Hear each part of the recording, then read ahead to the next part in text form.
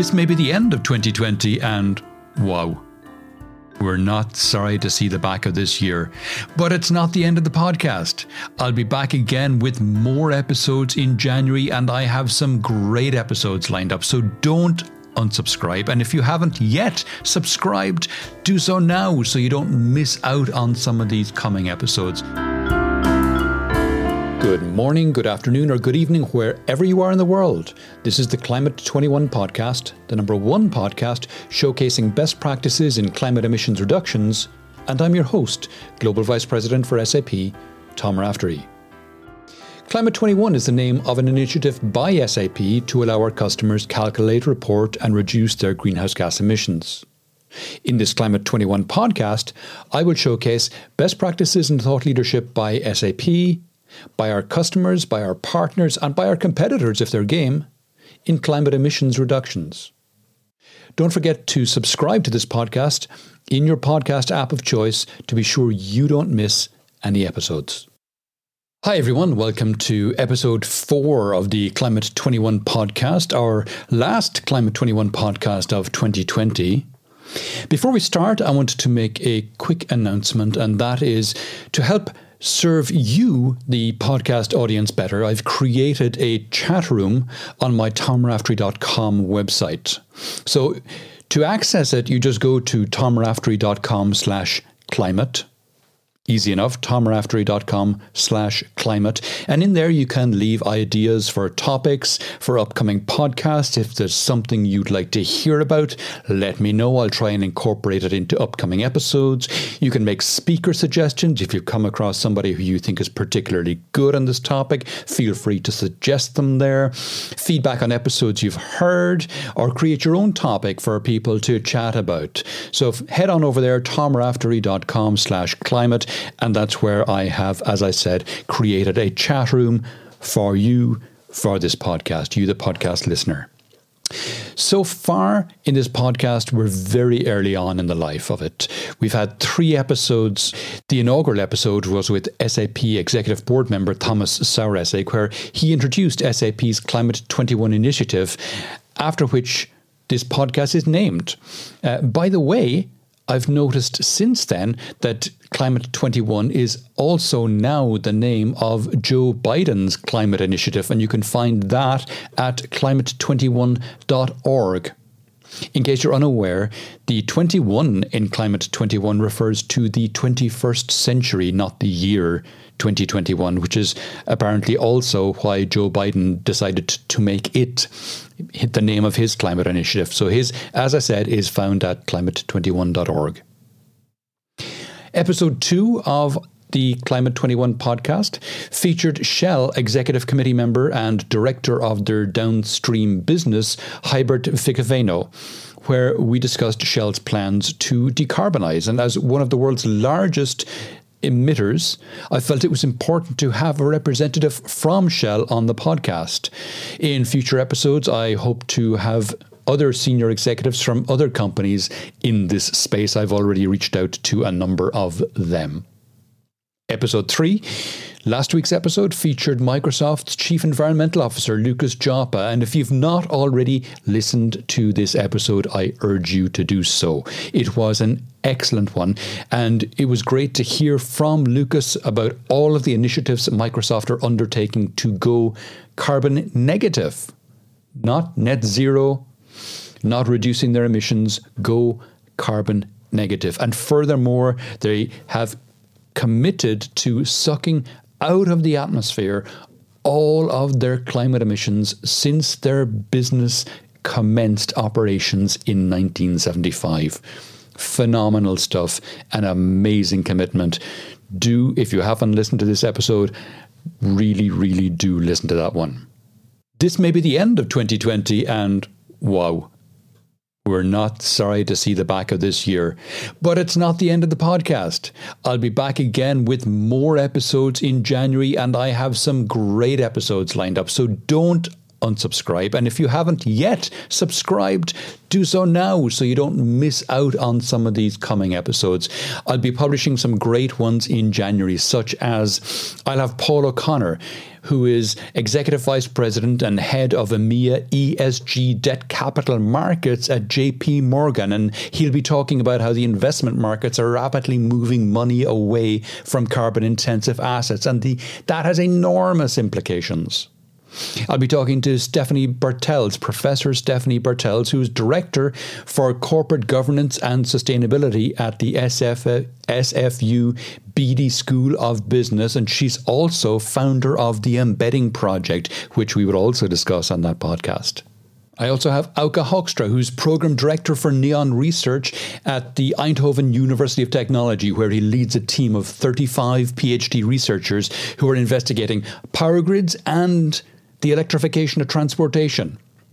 You may also know him as the debunker-in-chief on Twitter of the ridiculous stories being put out by fossil fuel companies and car manufacturers about how internal combustion engine vehicles, are as good as electric vehicles. He takes on those ridiculous studies and he debunks them line by line by line by line beautifully with facts and data. If you're not familiar with him, listen into that podcast, follow him on Twitter, Auke Hoekstra. I'll leave a link to his Twitter account in the show notes. I'll have an episode with Rodi Basso. Rodi, if you're not familiar with him, is CEO of the new E1 series. What's the E1 series? It's power boating. It's electric power boating. It's a whole new sport that's been created. It's not traditional power boating where you've got these big boats with these big engines. These are unbelievable looking electric power boats, and Rodi is the CEO of this new sport. I'll be talking to Mark Miller. Mark was involved in the creation of the California Air Resource Board and the EU ETS emissions trading schemes, and I've got lots more episodes coming up. So 2021 is going to be a spectacular year for the Climate 21 podcast. 2020, it wasn't a great year, was it? There was lots of bad news. But there was also good news. And you may have missed a lot of it because it might have been overshadowed by the 24/7 pandemic rolling news coverage. You might have missed things like the coronavirus caused a drop in global CO2 emissions of about 8%. Now, it's not huge, and it won't make a big dent in climate change because it's 8% out of 1 year. We need to be dropping our emissions 8% year on year on year on year on year. But still, it's better than increasing our emissions year over year. So that was good news. The price of oil, reduced demand, again down to coronavirus, has dropped the price of oil, which is fantastic. It means that the fossil fuel companies are in trouble. They're not getting the same kind of income that they received from sales of oil, but also it means exploration in marginal and environmentally sensitive areas like the Arctic, for example, are no longer viable because they won't get returns on that investment. You need high prices of oil to justify doing exploration in places like that. So that's great news for marginal and environmentally sensitive areas that the price of oil has dropped, and it won't go back up anytime soon. Other news, financial institutions have started to take into account the risks of climate change with big announcements from organizations like BlackRock, who are the world's largest asset management company, who have promised to put climate at the center of its investment decisions. Companies and countries have committed to drastic climate emissions cuts. Companies like AT&T, Apple, Ford, Walmart and Microsoft, as we discussed on our last episode with Lucas, all announced new net zero or, in Microsoft's case, carbon negative targets. In terms of countries, crucially China, who are the number one emitter of greenhouse gases, have committed to reach net zero emissions by 2060. And the US elected Joe Biden, who, as part of his election campaign, promised to have the US rejoin the Paris Climate Accord on his first day in office, and who has vowed to get the US to reach net zero emissions by 2050. That's amazing news. It's all good news. Yes, as I said, 2020 has not been a good year, but there has been some good climate news come out of it. Keep that in mind when you're thinking about 2020. It's not all been bad. And we'll have more good news coming next year, as I said.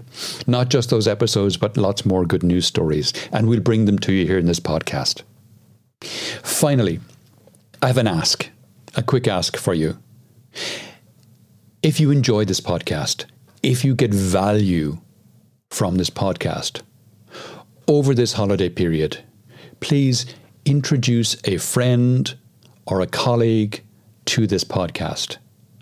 If they're not familiar with how podcasts work, take their phone.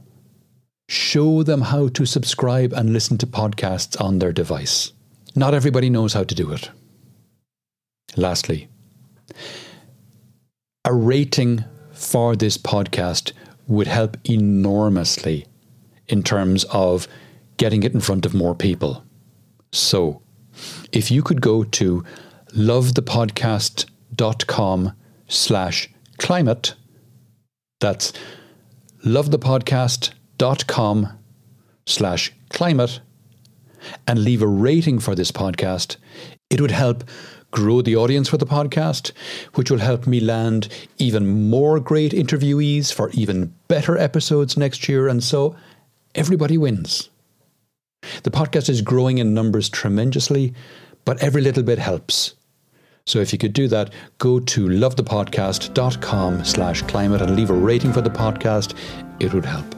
And with that, I wish you a happy, healthy, and safe holiday period. And I'll catch you all in 2021.